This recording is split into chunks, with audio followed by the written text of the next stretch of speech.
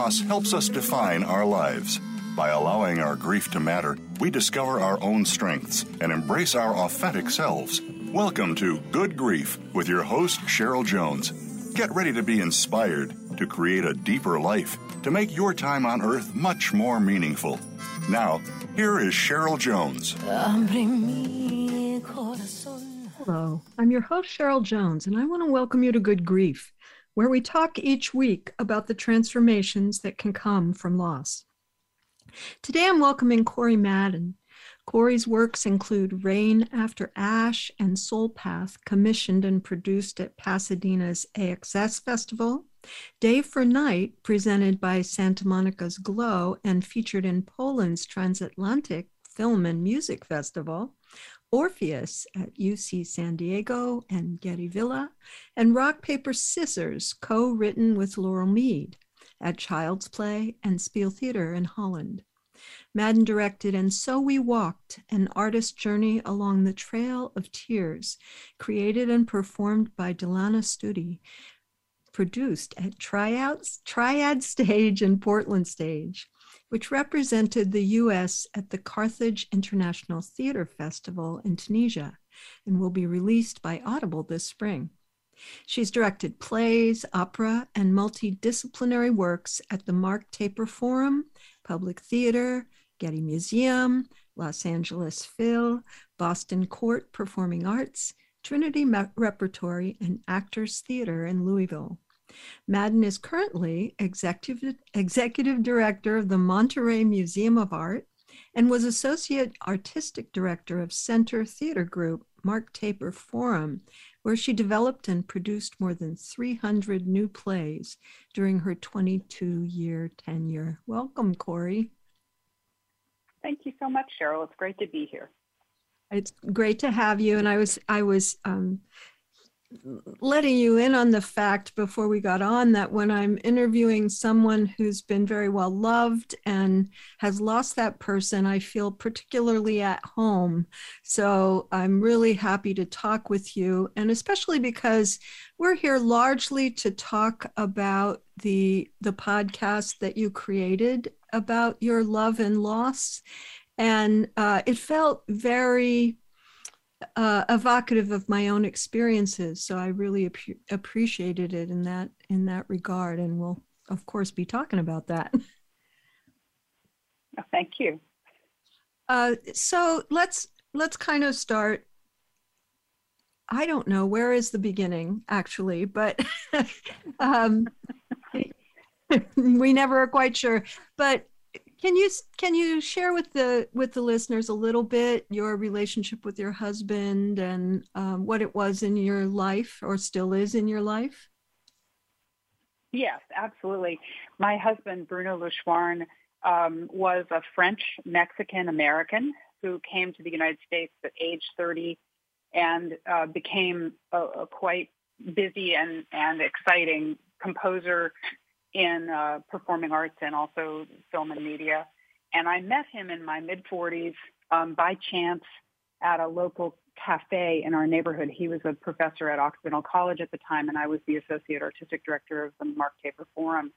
And we actually had a very brief conversation over coffee and exchanged cell phone numbers, and were engaged 6 weeks later. It was really the love of my life. We had a very strong sense right from the beginning that we were not only interested in the same things. We're both working artists, both born in the same year, both parents who had children, and that our families were very similar in terms of values. We were families that loved learning, loved travel, loved exercise, loved our families, loved, wine and food and having friends over. So we just had so much in common. And it was a human relationship with its ups and downs, but it was a great relationship. I met him in 2005. I like the way you put that because, of course, relationships are themselves, but twice in my life, with my first wife who died and with my wife now, that certainty of, no question about being together. I guess that's what I'd say those two relationships had in common. Just a commitment to working out the stuff if there's stuff. Yes. Yeah, exactly. I got the impression that was the nature of your relationship as well. And so at what age were you and he when his diagnosis came? So he was diagnosed More or less. on February. Yeah, more or less, in 2017. So we would have both been 58. So not very, very young, but also these days, that's about what I am now, sort of still feels young, not expecting such a serious thing to happen, yes? Well, interestingly enough, both Bruno and I had fathers who died at 58, and both of heart attacks. And I would say that both he and I have both had sort of brushes with death also earlier in our lives. And I think actually we pretty much lived our lives with what I used to call the Thunderbolt theory, which was that we were going to try and have as good a time and do as much of what we really wanted to do on a daily basis because we weren't really confident about the future. So I suppose that when he got diagnosed, it was unfortunately kind of a penny that dropped in both of our lives. And I think that might have been one of the reasons that we were perhaps a little bit more resilient to deal with it. It wasn't a total surprise. Oh, that's very interesting. Before we get much further, I want people to kind of hear the tone of the podcast. So let's just share a little clip from kind of your introduction at the beginning. Numbered Days by Corey Madden.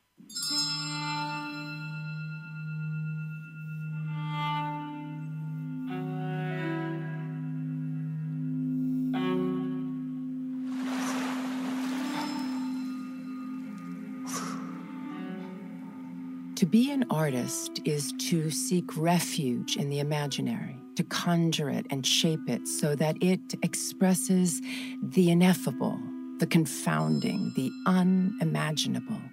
For artists, the question of belief is answered by the persistence of our imaginations. This is the way we seek God. Part 1. Youthful Folly. I Ching 4.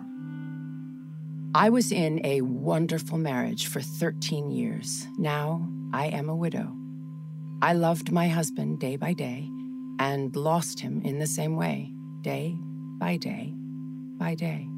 This is our story.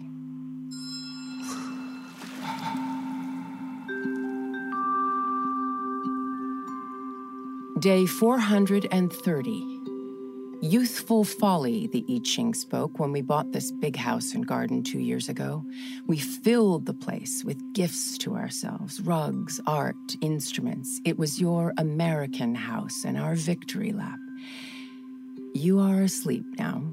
I sit nearby listening to you breathe. I stare at the mantel above the fireplace and realize it's become an altar.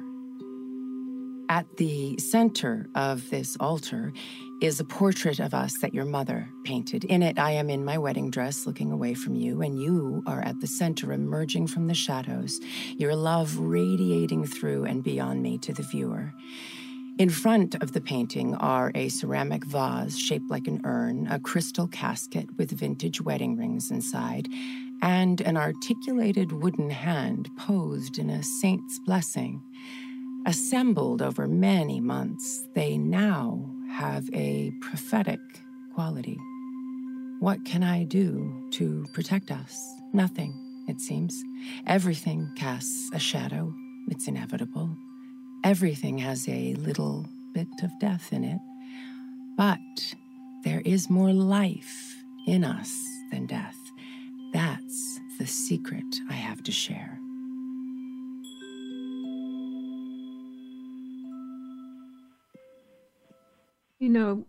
I'm a therapist in my, I guess you'd say, my day job. And I'm always encouraging people in grief to create, whether or not that is something they've seen themselves as.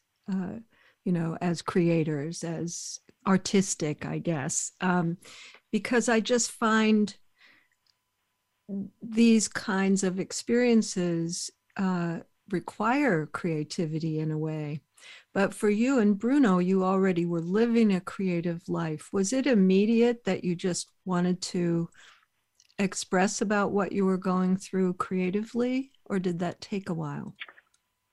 Oh, it took a while. It took me going to my therapist and really saying to him, because I knew that the stats for Bruno's cancer were pretty slim, that I needed to find a way to find hope, and that I didn't believe in hope. People had said to us, be hopeful, keep fighting. And he had said, you have to hope for healing. And I said, what is healing? And he said, this is the journey that you go on through cancer. Once you have cancer, you have to learn to live with it. And the healing is to learn how to live with cancer. And he said, why don't you make art?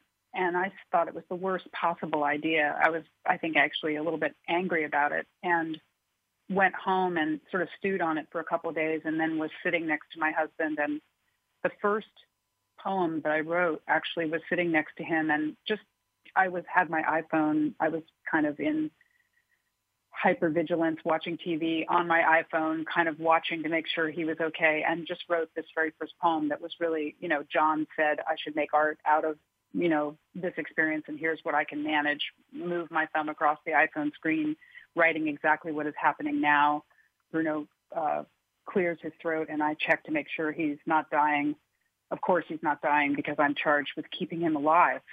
Who knew worry was a superpower? It's not, but my love for him might be. So that was just, I didn't even think of it as a poem. I just thought of it as I just honestly thought of it as something that I could write down that would express what I was experiencing. But it very quickly began to be clear to me that if I could write things down that were super painful and kind of observe the experience, but at the same time be in the experience, that I could find a kind of in-between place that for me was very, very powerful for my own sense of how to have compassion, I guess, for myself and my husband, and for everybody who is a part of it, as opposed to just feeling miserable. For sure. And also, one thing that goes on for many, many caregivers is a lack of focus on the self, right? It's sort of like everyone, including yourself, thinks that the whole focus should be the person who's ill, right? Which makes only partial sense, because, of course, to give care, you have to be a little solid yourself. So I can imagine that way of reflecting on your own experience, which was, of course, different from his in relationship to the same thing, but very different, that must have helped to keep some of the focus on your own process, I guess. Yeah, I think at the end of the whole project, which lasted for 1,001 days and really was, something that was kind of like a lifeline that kept me feeling like I had something I could turn to when I was feeling the need to express, I began to really realize that it was a project that created a path for me to live after he passed. And I think when I look back at it and think about kind of the source material, which was this, 250 poems that I wrote over 1,001 days, that's what I see it was my taking care of myself. But I think as I was writing it, I think I thought it was a way to, I guess I was more focused on Bruno. It was absolutely true that I was, deeply focused on Bruno until he passed, and even after. Sure, of course. Yes. And it requires both, doesn't it? In a way. I'm remembering the times when I kind of fell apart. They often had to do with when I didn't pay enough attention to my health and well-being and my, mental or physical, and I'd hurt myself, or I'd kind of get exhausted, or whatever it was. It didn't work for too long, for me anyway. Did you find that maybe writing was? Yeah, I absolutely. I mean, I think that I was a pretty high activity person, and I definitely stay pretty engaged. Bruno and I were very busy as artists. We were making, and so we walked an artist's journey along the Trail of Tears while he was sick. He got diagnosed 2 weeks before we went into rehearsal for a show that we'd been developing for 3 years. And, we just barreled into it. And then it became a kind of behemoth. So there were moments where I think both of us realized we weren't really taking care of ourselves. And I definitely had to, after he was gone, kind of figure out how to take care of myself. But I think it took me 2 or 3 years really to notice what that really meant. I think I had a merry widow first year, in the sense of I ran around the world. I did a lot of things for him that were, sort of symbolic acts on his behalf, that were pleasurable, and certainly filled me up in certain ways. But I could definitely feel at the end of 18 months that I kind of run through that list of things that you can do to kind of ignore that you're fully alone and in a new life, and that you have to figure that out. You have to figure out what that means. And it was that next phase of mourning that was actually the most reassuring, and where I really did begin to learn how to take care of myself. That's interesting. So how long was it from his diagnosis to his death? 525 days. So not quite 2 years, I guess that is. Yeah. Because I think the fact that my wife was sick for 10 years is really relevant. Those things didn't occur to me right away. It was well into it. I guess I need to take care of myself. And actually, my planning for post her death was making a commitment to take care of myself. So I kind of got really quiet when she died, but I think that is a function of time. So that's really, really interesting to ponder. It's time for our first break, so we'll come back and talk more after that. Listeners, you can find links to my website and social media at the Good Grief page at Voice America. And to find Corey Madden's Numbered Days, the podcast we're talking about, now available free of charge, you can go to fountainstheater.com. Be back soon. Be sure to like the Voice America Health and Wellness channel on Facebook. You'll find great health tips from the experts. Find out more about your favorite shows and talk back to our team. Search Voice America Health or click the like button under the player today. This is Good Grief host Cheryl Jones. Whether you're in grief, crisis, deep loss, or transition, working with the right therapist can move you forward like nothing else. That's why I'm happy to be sponsoring BetterHelp. Their user-friendly platform connects you with a therapist uniquely suited to support you. If you want to know more, follow the link on my host page or go to betterhelp.com/goodgrief. That's betterhelp.com/goodgrief and receive a 10% discount for the first month.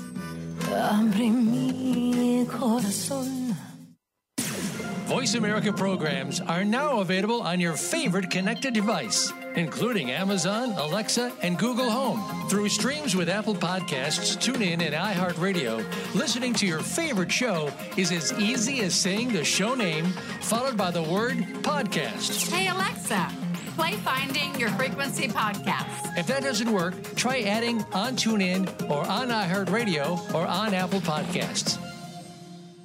Resiliency is the human capacity to lean into individual and collective strengths with compassion and grit when faced with the challenges of lived experience. Join host Elaine Miller-Karras for Resiliency Within, a program of hope and healing designed to inspire you to integrate wellness into your life, your family, and your community. In challenging times, you'll want to tune in every week.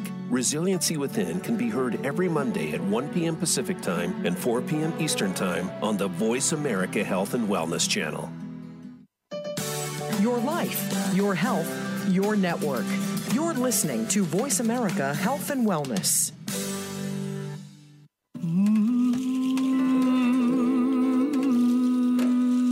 You are listening to Good Grief with Cheryl Jones.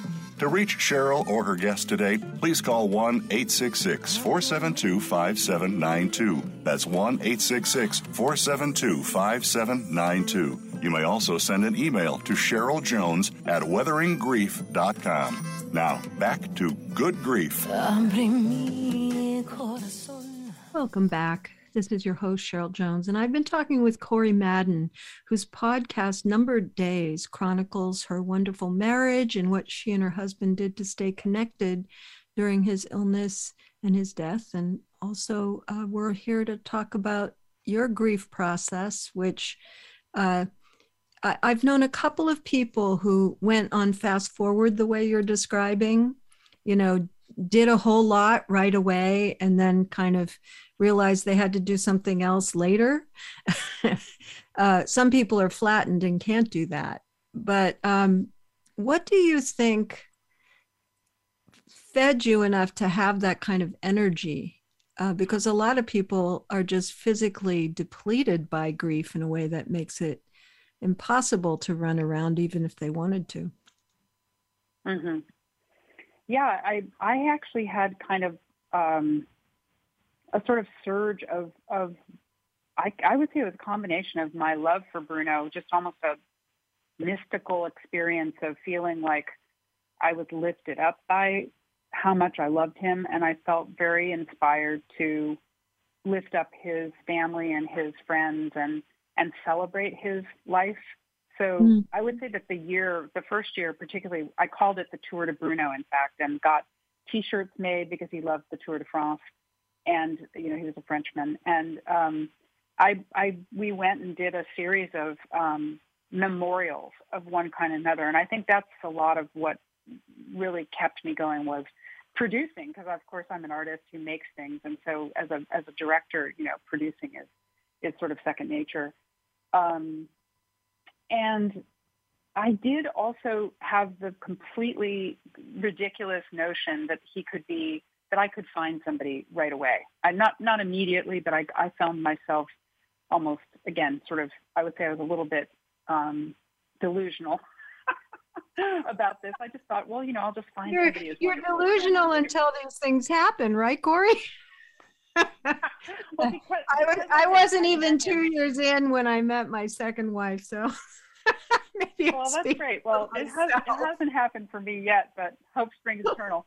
So that was something that I did. I dated a few people, and what I learned through that experience, and I think actually that was what got me to finally kind of quiet myself down, was that he was irreplaceable, and I realized that I had to really understand that, and I didn't really understand that. And so there was a period of time where I just recognized that he was irreplaceable and felt that more. It didn't stop me in terms of still being able to do things, but it stopped me in terms of knowing exactly where my life was going to go after that. And I did, in the end, decide to leave North Carolina and come here to California and be closer to my family and take on a new job. And I did all that during the pandemic. And weirdly, the experience of being kind of locked up in Monterey and running a museum on Zoom, but in a very beautiful place where I could really, walk in nature and almost be marooned, I guess you might say. I really found that very, very helpful to me. It was like going on retreat. And I think that it was during that period of time, as I was writing the play and working on it, I felt like I turned the corner. I did a lot of meditation, and I was very fortunate to have some really powerful experiences of lifting of my grief. And, just over time, it just lifted. And I feel, quite different than I did, let's say, a year ago. That brings up a couple of interesting points, one of which is that calamity, and of course we could count COVID as a real calamity, a worldwide calamity, but you never know what people will make of it. And you're describing that in some way it slowed you down, and gave room for another part of your process there. I think that's exactly right. I think I got more intentional about, and I do think it goes back to what you said, which was to be intentional about what it meant to, I call it a practice, what it meant for me to have a practice, and to sort of name and understand what that practice is, which is part of it is being a creative person, part of it is needing to have a quiet and reflective time of almost every day. Part of it is connecting to people who I really still love and who, are very much part of the matrix of my heart, including his family members and, people who remember him, as well as new friends. And I think that that recipe, I think that I had a very different experience of being partnered. When I was partnered, Bruno was kind of that person for me. He was all that. And now it's me who is part of, I am my own true love in a certain way. And in addition, these other people are part of my love. And I've come to much more peace about the fact that I can, if I meet somebody, that'll be great. But if I don't meet somebody, I am in love. I'm in love with my life. I'm thinking back to after my wife died and the ways in which it was somewhat confusing. Well, at first I was euphoric, honestly, which maybe relates a little to that energy you're talking about. Eventually that changed, but there was some sense. There were the things I lost and the things I didn't lose, which of course, 26 years later, I still haven't lost. I still feel very connected to her, for want of a better way. But of course, what was lost was her in this world, for sure. Right. The co-parent, all the things that we were to each other here on this earth were completely gone. And so I kind of think of that as you're talking, that has to be reckoned with, but then having been truly loved, it does become easier to fully love yourself, don't you think? For sure. Yeah, for sure.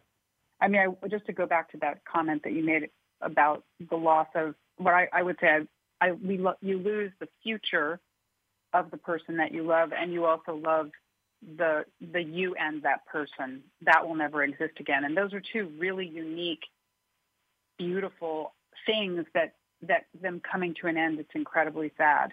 Because both of them, particularly for artists, you think about all the works of art that Bruno didn't get to make. And then because he and I made a lot of work together, all the beautiful works of art we didn't get to make together. And then all the ways in which our family inevitably had to change. And that's probably the toughest thing for me, because I was deeply in love with his family, and he was deeply in love with mine. And everybody in that family unit, feels his absence still. And so that you reform in certain ways. We weren't. Everything gets shaken around, doesn't it? Yeah, and you have to. That was something I had to kind of really take on and recognize it was going to not go away altogether, but that it was going to be, it was going to change. But, for sure. And then I definitely agree that one of the great gifts of really knowing profound love is that I am able to bestow that on myself. I guess I would just say it's not, I don't even know if the word profound is quite the right one, but just simple, without neurosis or caveats or anything like that. Just deep love is something that I think if you are lucky enough to experience it, even if it's with a dog, for sure. Sometimes most particularly. Exactly. I think you can manifest that for you can give that to yourself, and it's just a process of giving it to yourself. And I think that I had to remove some barriers. And, for me, meditation is the main way that I do that. And it's hard to put that into words, what that transition is, but I ask for it fairly sincerely. Could it be okay if I read a poem actually about that? It's the last poem that I wrote in this series. Absolutely. Yeah, it's called Regarding Day 1001, and it was written in August of 2021. So it was written way after 1001 days had gone by. 18 months later, after I searched and searched for a poem, it turns out I never wrote about a day I somehow imagined would bring an end to all my grief. I now understand the impossibility of predicting when the heart will heal. I can only share that mine did quite recently after yet another meditation racked by tears. After years sincerely seeking to be released, I felt my pain at losing Bruno float up like a feather lifted on a breeze. Love, my own true love, the love I found in morning light, in numbered days, in meditation, in Monterey. While this can never replace the love we made, this love of my own creation reminds me that life is ours to shape despite the pain, the mess, the harrowing grief that comes our way. We must try to make something beautiful each day and keep our hearts open and expectant. For grace will come, this I know now with certainty. You're bringing me back to when my wife first died, and I had this thought that's a little hard to describe, but I have a feeling you might understand it. Which was that it would be a dishonor of her not to love myself because she thought I deserved to be loved. So in a way, I would make her wrong if I didn't love myself. Does that make sense to you? Yes, absolutely. I think that one of the ways that I think falling in love, quote unquote, works is that you are vulnerable. You give in, in the best sense of the word, to someone who loves you. You have to actually let go in order to have someone love you, and also to really, in my experience, really fall in love. The kind of falling in love that is not romantic, but is more spiritual, I would say. And I think that it's an answer to a question that most of us walk through life with for many years, which is, how will I ever find love? And the answer is that it's a kind of surrender. And I think that when you then surrender, I guess your expectations of being more perfect than you are, and you just allow yourself to be the human that you really are, and embrace that and take care of that the way that someone who truly loves you does, then life becomes a lot simpler. I think life isn't as painful. Hey, let's circle back because there's a clip from your podcast that really, to me, captures that experience of recognizing the other person as yours. Could we play the restaurant clip before we get out of this segment here? Bonsoir. Table for two. What? Café Figaro is an exact replica of a Parisian cafe. Zinc bar, pressed tin ceilings, bent wood chairs, tiny tables. Not bad. We are seated near the window. The dining room is empty. Because it's 5:30. Who goes on a date at 5:30? Women in their 40s with two... Monsieur, les cartes de vin? Do you like Bordeaux? I do, yes. I mean, oui. Nous prendrons une bouteille de Bordeaux et une assiette de fromage avec du pain et du beurre. Sorry? What? A bottle of Bordeaux, a cheese plate, and some bread and butter. Oh, right. I test the waiters to see if they're really French. This one, no. Mademoiselle? By now, I know Bruno's French and also Mexican. He's a composer and also a professor of cognitive science. So naturally, I'm impressed and also intrigued. And suddenly, I realize he's a European artist scientist. It's something I've been saying for the past 3 years, that I will only fall in love with a European artist scientist. It's un peu fou, a little crazy, But it's what she wants. But what I don't want is any more heartache, so I decide to tell him up front. The very first thing she tells me is... I have 2 boys. They're 11 and 6. So if kids are not your thing, he reaches for my hand and holds it with both of his. I think it's wonderful you have children. I also have a son in Paris. This is it. The moment. The afternoon sun is pouring in the front window, and it hits our hands. They glow. And her eyes light up radiant, green. I will never forget. It was magic. For I don't know how long we hold hands and talk about life and earth, and then... Oh, sorry. I have to...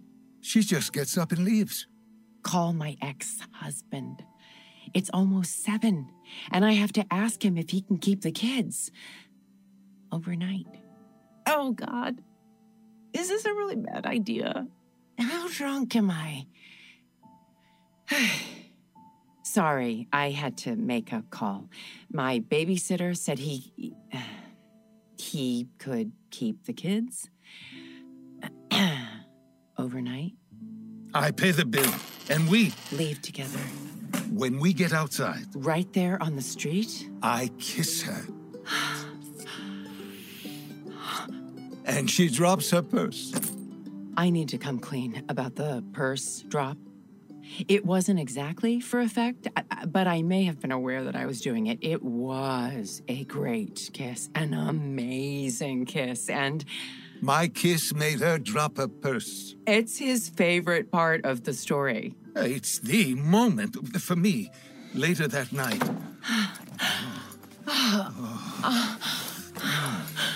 The sex was breathtaking.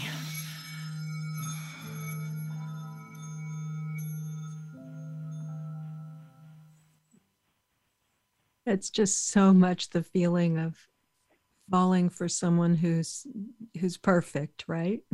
Exactly. and really, I adore 2 parts of that, especially. One is the fact that you put together 3 unlikely qualities that you needed this person to have, and he had them. And the other was that you called your ex-husband your babysitter. I think that's pretty good. What a delirious dinner. I think that's a great way to describe it. It was delirious in certain ways. The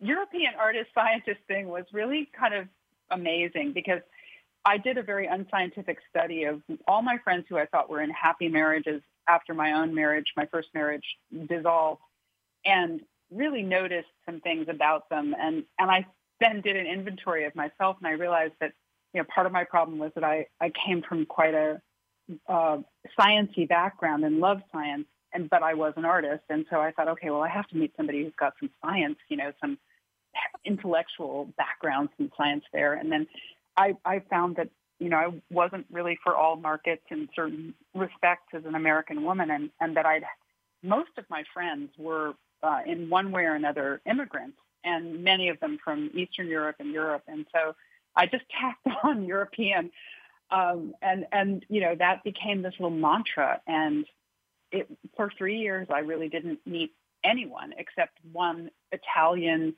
sort of physicist at one point, but he had kind of a mother problem. And, you know, so the fact that this wonderful man who really was all those things and more, he was, you know, so many other things that I absolutely loved. And I think I was for him as well. You know, that was really just such a miracle. Honestly, it was a real miracle. And then, of course, you know, then we do more than we ever thought we could for that kind of love. I don't know how people do it without that kind of love. They do it, though, and it's much harder. Time for a second break. Listeners, you can go to my website, weatheringgrief.com. You can go to the Good Grief host page.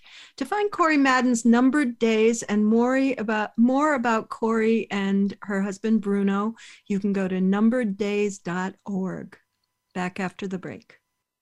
Follow us on Twitter at VoiceAmericaTRN. Get the lowdown on guests, new shows, and your favorites. That's VoiceAmericaTRN. This is Good Grief host Cheryl Jones.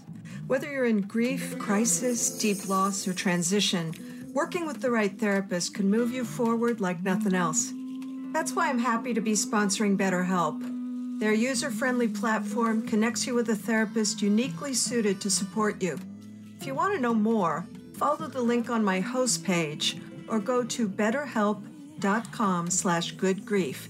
That's betterhelp.com/goodgrief and receive a 10% discount for the first month. These days, everyone is looking for information on staying young, healthy, and fit. The Voice America Health and Wellness Network is here to help you on your quest to better health and a better you. We talk about everything from diet, fitness, and aging to substance abuse, personal growth, mental health, and much more. Learn from our experts who cover health and wellness from traditional and holistic perspectives. Tune in to the Voice America Health and Wellness Network. Healthy living starts here. Functional Medicine with Dr. Robbins looks at how natural healing and biological dentistry can safely and effectively treat most health problems. You'll hear about the innovations in both traditional and alternative medicine therapies with doctors and dentists, along with discussions with chiropractors, medical experts, homeopaths, naturopaths, and energetic healers. It's great to have all the best information in one place. And Functional Medicine with Dr. Robbins brings it all together. Listen Thursdays at noon Eastern, 9 a.m. Pacific on Voice America Health and Wellness. Your life, your health, your network. You're listening to Voice America Health and Wellness.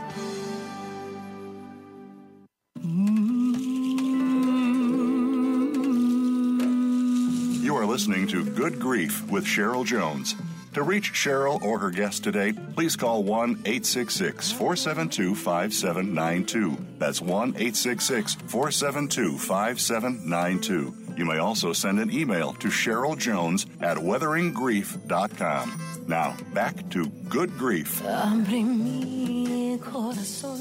Welcome back. I've been talking with Corey Madden, creator of Numbered Days, a podcast about her husband and her relationship, his illness and death and her grief.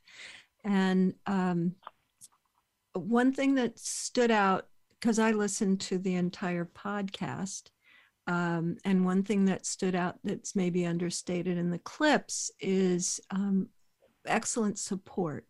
It seems to me that like me and my wife, you had a community of people to stand behind you, under you, around you, you know, all those words. And I feel that makes such a difference. I always emphasize that it's a different experience when you don't have that. Don't you feel? Well, I don't know what it's like not to have support, but I will say that support was absolutely critical. And I think that on the one hand, people definitely showed up for us. We had incredible medical support. We had a wonderful GP who really went way beyond being a GP. She really became a friend, and she introduced us to an incredible palliative care doctor who also became almost like a guru, I would say.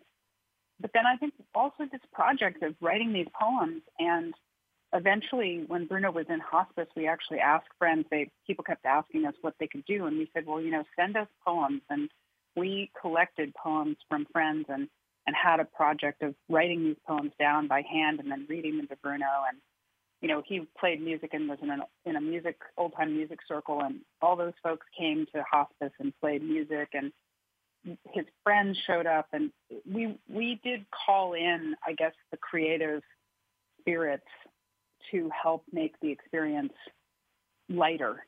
And I highly, highly encourage people to reach out in that way. Because instead of feeling like, this is this whole thing for me is that there's so much more life in you than death. If you're lucky enough to, as Bruno did, stay sentient right up to the end, he was really still making work and still active until probably 4 days before he passed. And so from my point of view, he experienced the very best that you can experience, which is, wasn't in pain. He had friendship around him. He was creative until the end. He knew he was loved. He didn't have to experience any of it by himself. And the same thing to a certain degree was true for me. I was not by myself. I was not isolated. And that made a huge, huge difference. I agree so completely. I mean, our house was packed that, the last maybe the last week of my wife's life. Not in the room all the time, in some other room, but I feel we knew they were there. I wasn't queuing into the details of who exactly, just really supported. Yeah. And I think that makes such a deep difference in grief as well. Yeah, I can definitely say that one of the things about, for instance, the hospice program that we were in was a nonprofit hospice program in Winston-Salem, North Carolina, and it was remarkable. They let you be there any time of day that you wanted to. They had wonderful counseling that was available to myself and my children. So I think that, I guess you would just say the network for support for someone who's in this situation has gotten, I think, better. I know in some cases it's not as rich as it might have been in that town where there's a university hospital and a lot of nonprofit action associated with medicine and health. But for me, that was one of those things that I just thought, what an incredible resource, to have people, in addition to your family, to also have people who really are used to and professional about helping people through what is a very difficult time. Absolutely. And, I have to say, I live in the San Francisco Bay Area, pretty death literate community compared to a lot of places, but there is not very much, unless you have a whole lot of money, not very much residential hospice care. And it's, there are, my wife died at home. That worked. We had incredible support from community, but for a lot of people, that is just not possible. And then people end up dying in the hospital, which is quite different, I feel, than what you're describing or what I experienced.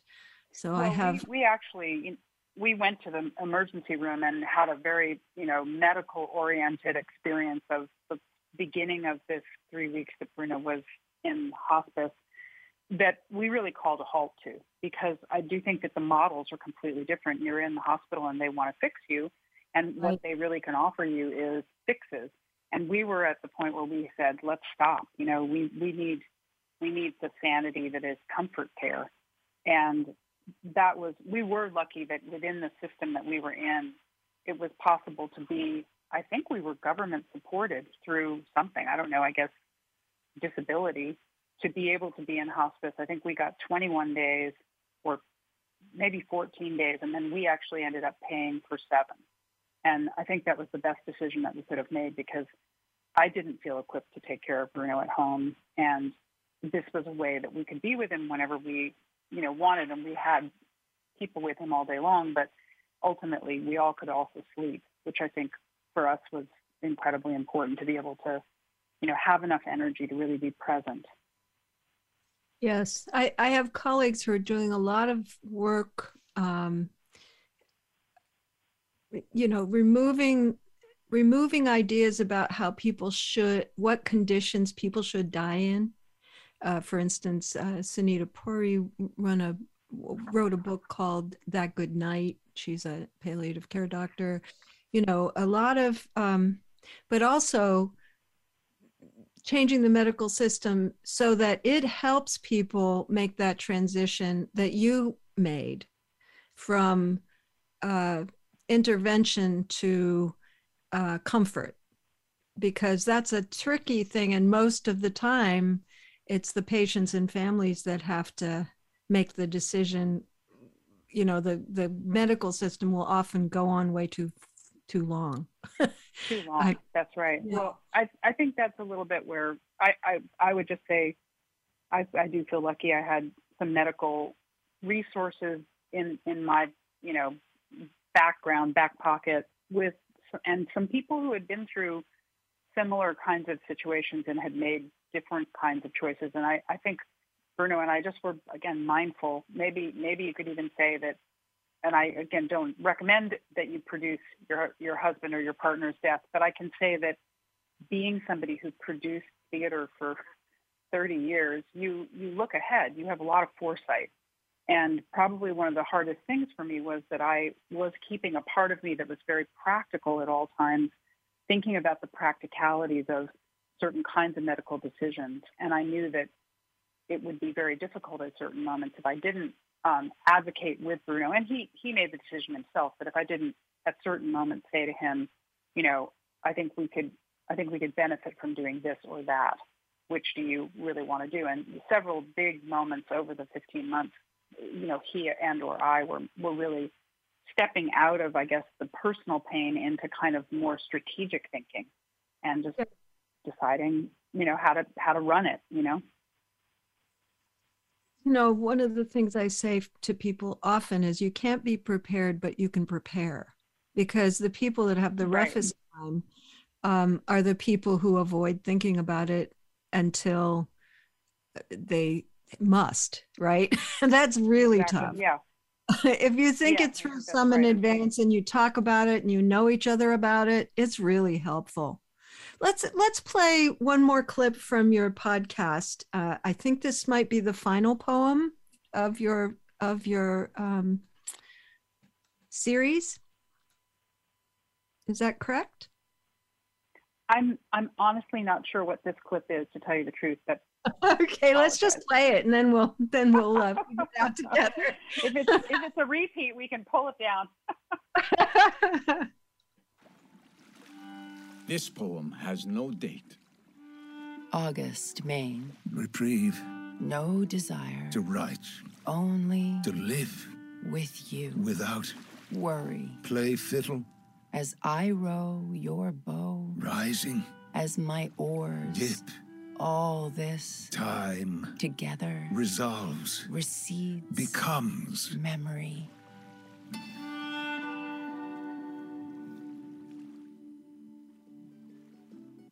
Now it all comes back to me. Yeah, that's actually pretty early in the piece. It's really after Bruno had surgery and sort of while we were just recovering from the initial treatment and had to wait then to see whether or not he remained cancer-free. It conjures, though, for me, a moment with my own beloved, actually very, very close to her death, when everything but just being alive was not present. The past wasn't, the future wasn't. We were just right there. And I was actually not at all tense, which was people found very odd. But I think that came from practicing just being right where I was, since we didn't know what the future was going to be like. A detail listeners know is that she was supposed to die in about 6 months, and she lived for nearly 10 years. So 10 years. You know, the future was not predictable. I think you can adjust to living like that. I found it came very easily to me at the beginning of the pandemic, you know, living with not knowing what was going to happen next. It felt familiar. Yeah, I think that getting comfortable with uncertainty is probably one of the things that I learned through this experience, which was that you can get more comfortable with uncertainty. I don't think it's possible to completely, you know, lose track of the fact that someone that you love deeply might die. But we did have, you know, days where the tension would go up, let's say when a scan was going to happen. And then you'd feel, 2, 3, 4, 5, 6 days go by and life would just kind of return to normal.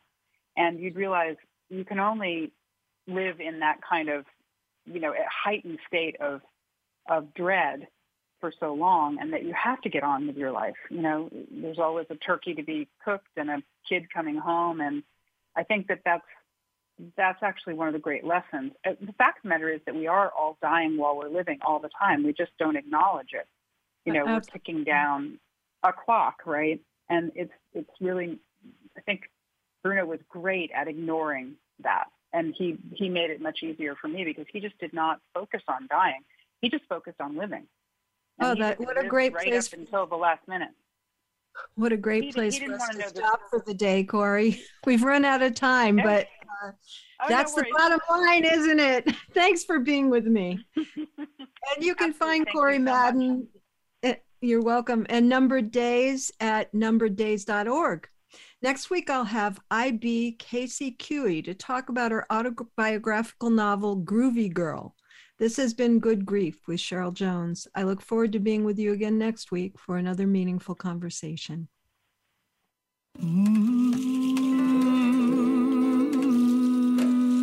Thank you so much for joining us for Good Grief. Please come back next Wednesday at 5 p.m. Eastern Time, 2 p.m. Pacific Time for another edition featuring your host, Cheryl Jones, on the Voice America Health and Wellness Channel. Have a meaningful week. Abre mi corazón.